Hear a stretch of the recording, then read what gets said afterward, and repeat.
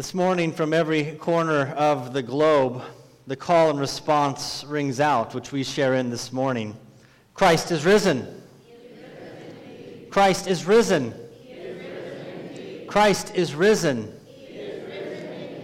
Amen. Let us pray. Almighty God, who through your only begotten Son, Jesus Christ, overcame death and opened to us the gate of everlasting life, grant that we, who celebrate with joy the day of our Lord's resurrection, may be raised from the death of sin by your life-giving Spirit. It's through Jesus Christ our Lord, who lives and reigns with you in the Holy Spirit, one God, now and forever. We pray all these things. Amen.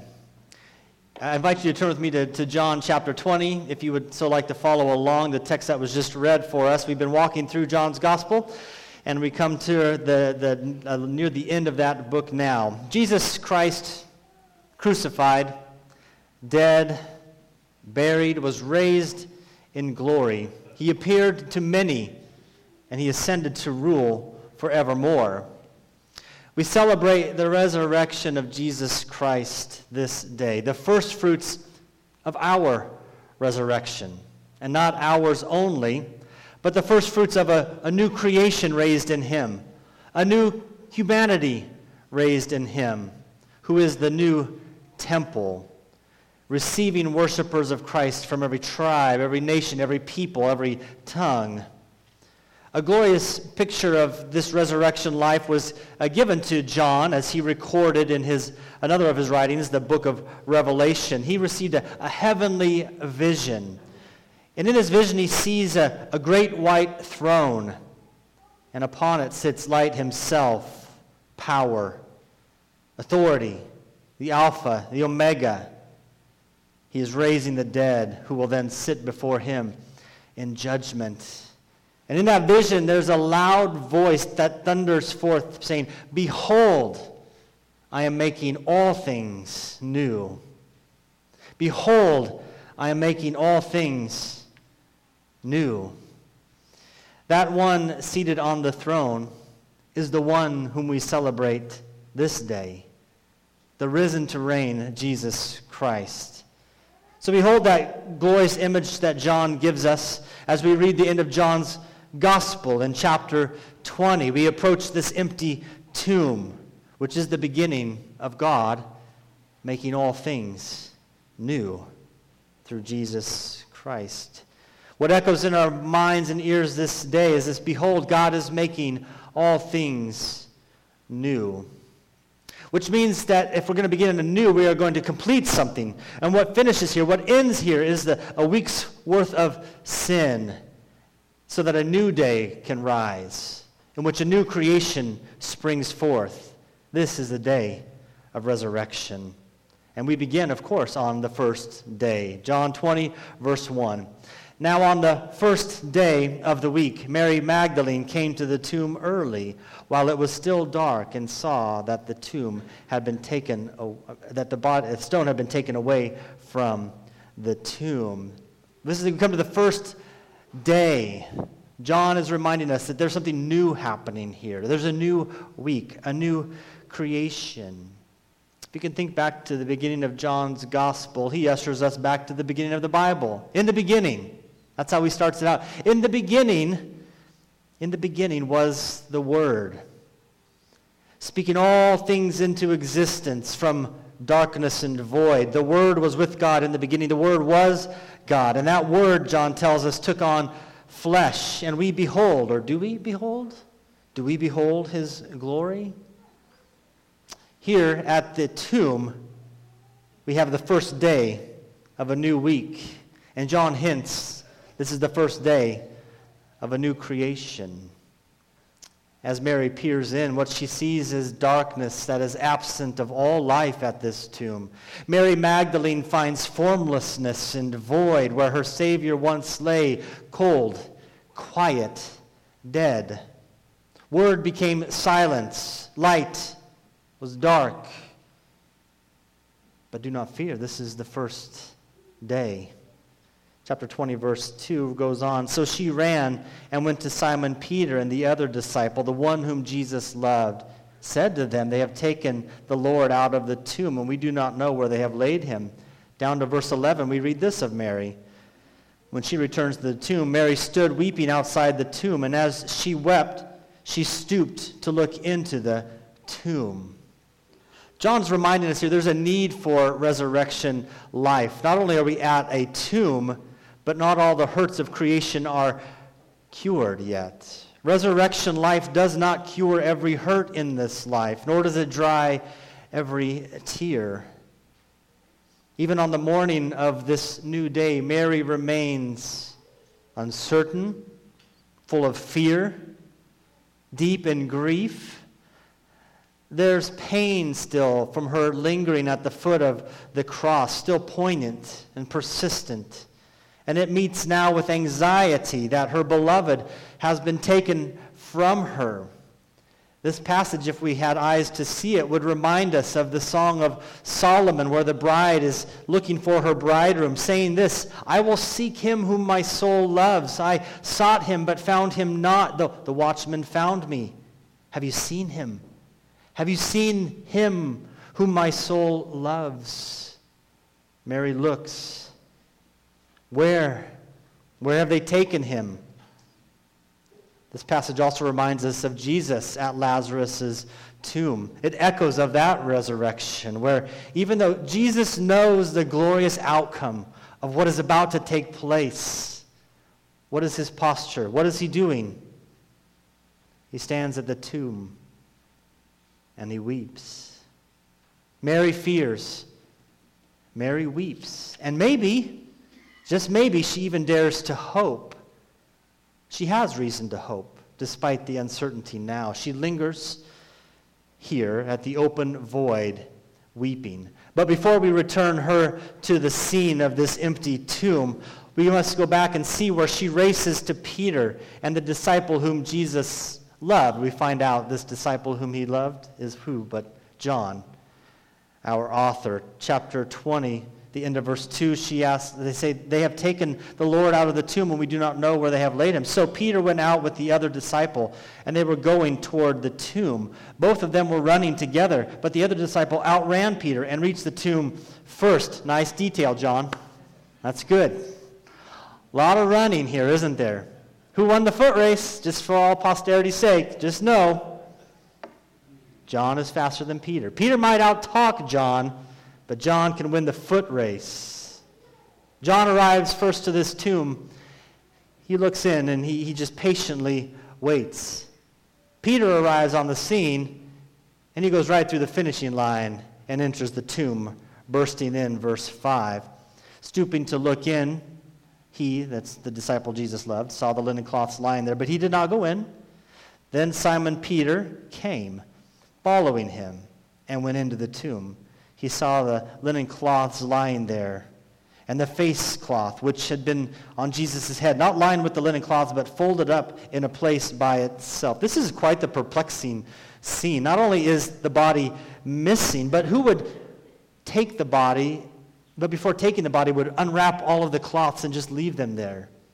Or who would then, remove the face cloth and fold it up neatly in another place? Contemplative John maybe begins to hear echoes in his mind or his ears of Jesus' teaching earlier. Destroy this temple, and in 3 days I will raise it. Maybe he heard echoes of Jesus saying, "I am the resurrection and the life." Could it be? Is he possibly not taken, but is he possibly alive? Verse 8, then the other disciple who had reached the tomb first also went in, and he saw and believed. For as yet they did not understand the scripture that he must rise from the dead. Then the disciples went back to their homes. John confesses here that they understood little of what was happening at the tomb. It gives us great hope when we don't understand a lot of what's going on as well. It's a good summary of most of our lives, trying to understand God's mysterious ways, piecing together season and circumstance to puzzle a portrait of our lives. Who can know the mind of the Lord, or who has been his counselor?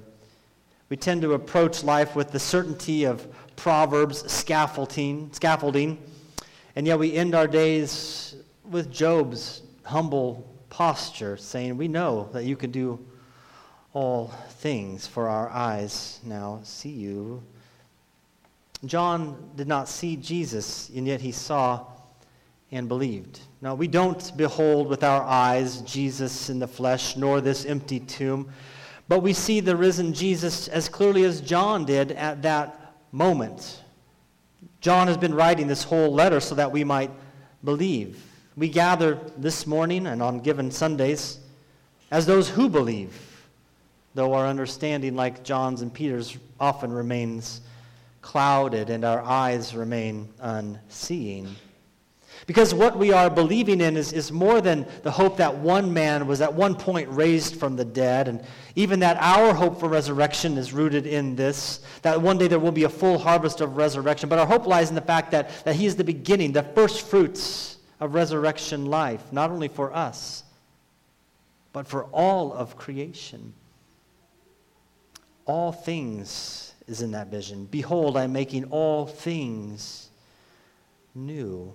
And John is reminding us of this with his opening phrase here, the first day of the week, that Jesus is the source of a new creation. Out of void and darkness springs new flesh, new humanity.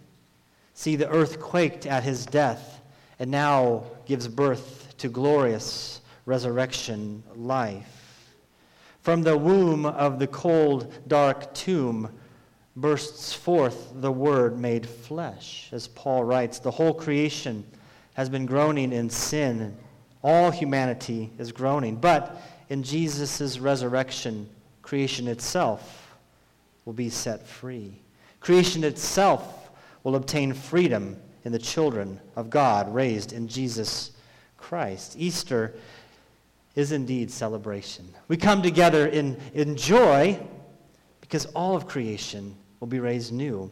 Share in the resurrection of Jesus and his body, which means that Jesus is indeed raising us new, that he is creating a new humanity in his own image as well. Look at verse 11 of our chapter. But Mary stood weeping outside the tomb, and as she wept, she stooped to look in the tomb. Down to verse 15. Jesus said to her, Woman, why are you weeping? Whom are you seeking? Supposing him to be the gardener, she said to him, Sir, if you have carried him away, tell me where you have laid him, and I will take him away. It's another garden scene, isn't it? John has taken us back again to Genesis chapters 1 through 3.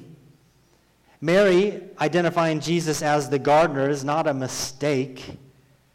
See, we have the woman searching for her bridegroom who will nurture and protect her, who will nurture and protect the garden as well. She is an Eve searching for a missing Adam here. John has ushered us back to the garden where he's already echoing the days of creation.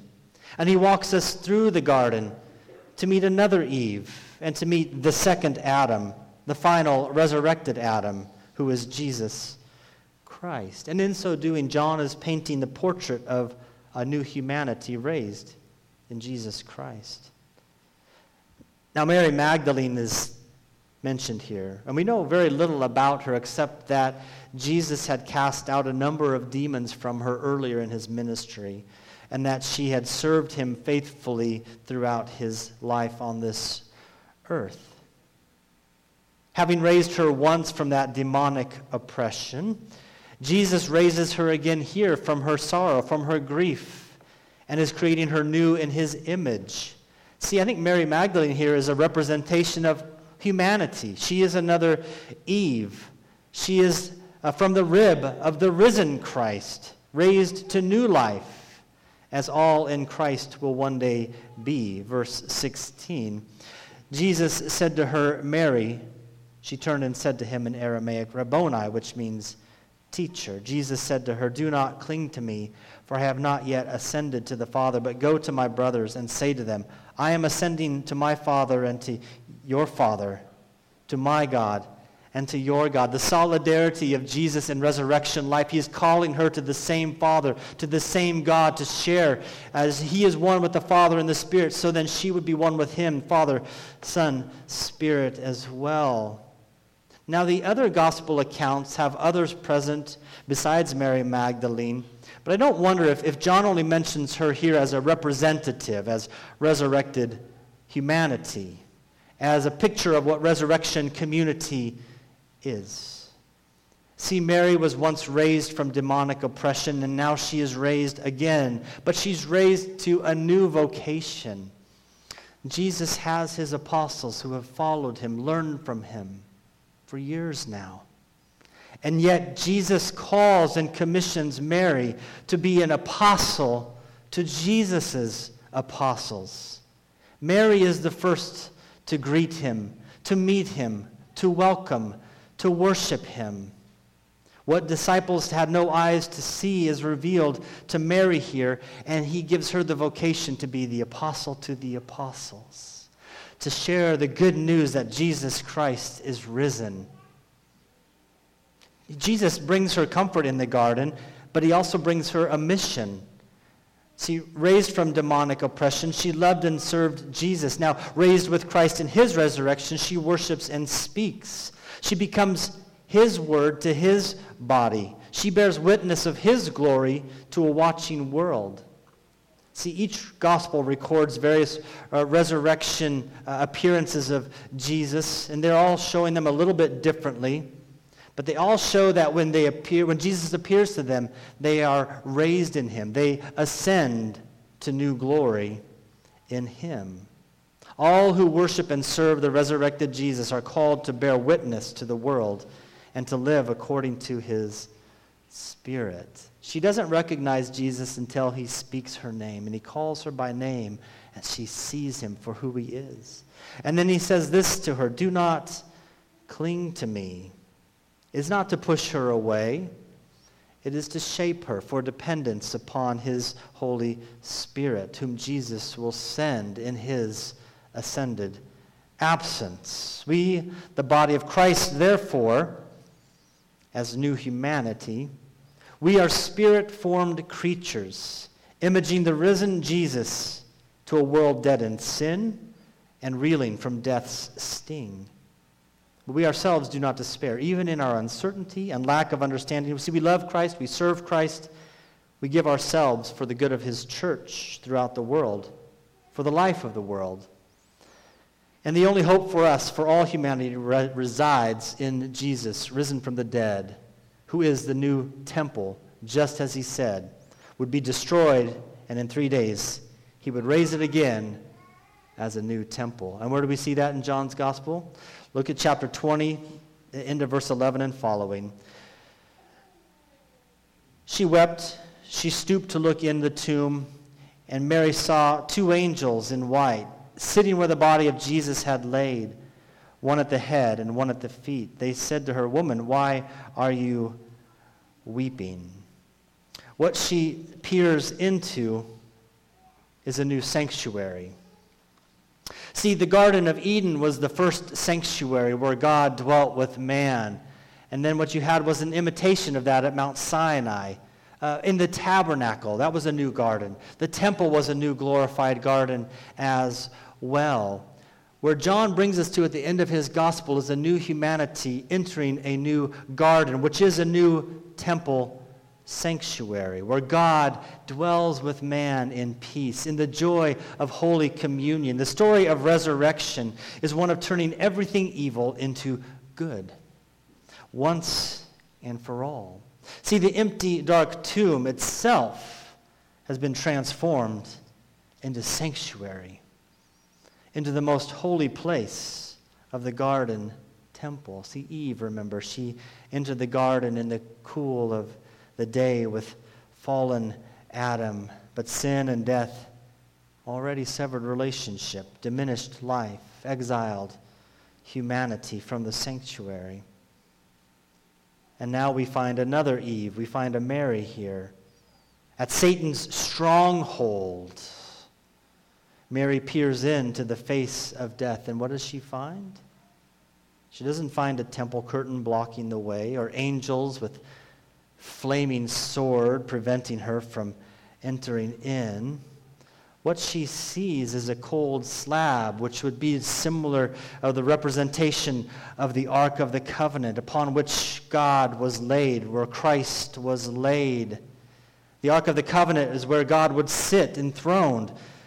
And at the head and the foot of the ark were two seraphim, two angels. And we see the same thing represented here in the tomb. When Mary looks in, what she sees is a representation of the Holy of Holies, the most holy place in the garden sanctuary of God's temple. But what she finds is no longer death, but the darkness now is flooded with light as life conquers death. In that holiest sanctuary, God speaks through messengers. The seraphim speak his words. The angels, why are you weeping? Well, we know why she's weeping. They know why she's weeping. Why are you weeping is an exhortation. It's a command. There's no more death here. This is no longer tomb. What once swallowed up light and life has been turned into a doorway to God, because the one who was destroyed and laid here as the true and final sacrifice, well, he now lives. Have no fear, Mary.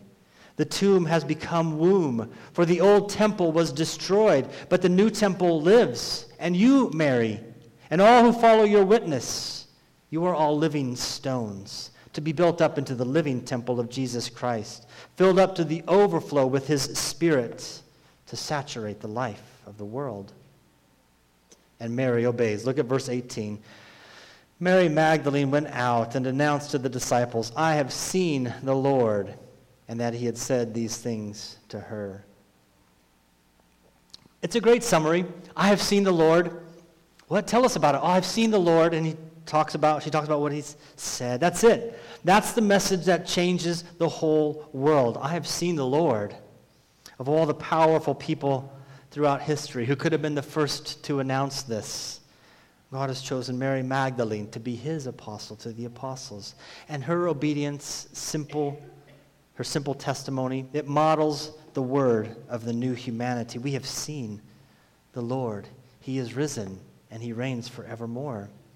By God's grace and in the power of Christ's resurrection, we are that new humanity which Mary shows forth for us. For we too have been in bondage to sin.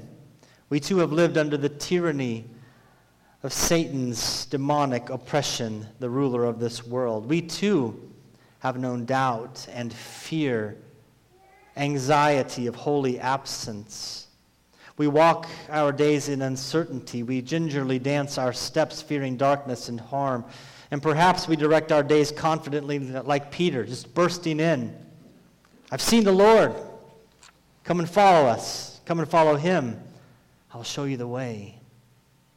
Or perhaps we linger in Christ's presence a little longer, wait patiently in his absence even. We try to rest in his infinite love, of Christ's infinite glory. We want to ever draw closer to him, and so we wait. And then we respond in tender love. We echo the bride of the Song of Solomon, where he says, my beloved speaks, and he says to me, arise, my love, my beautiful one, come away.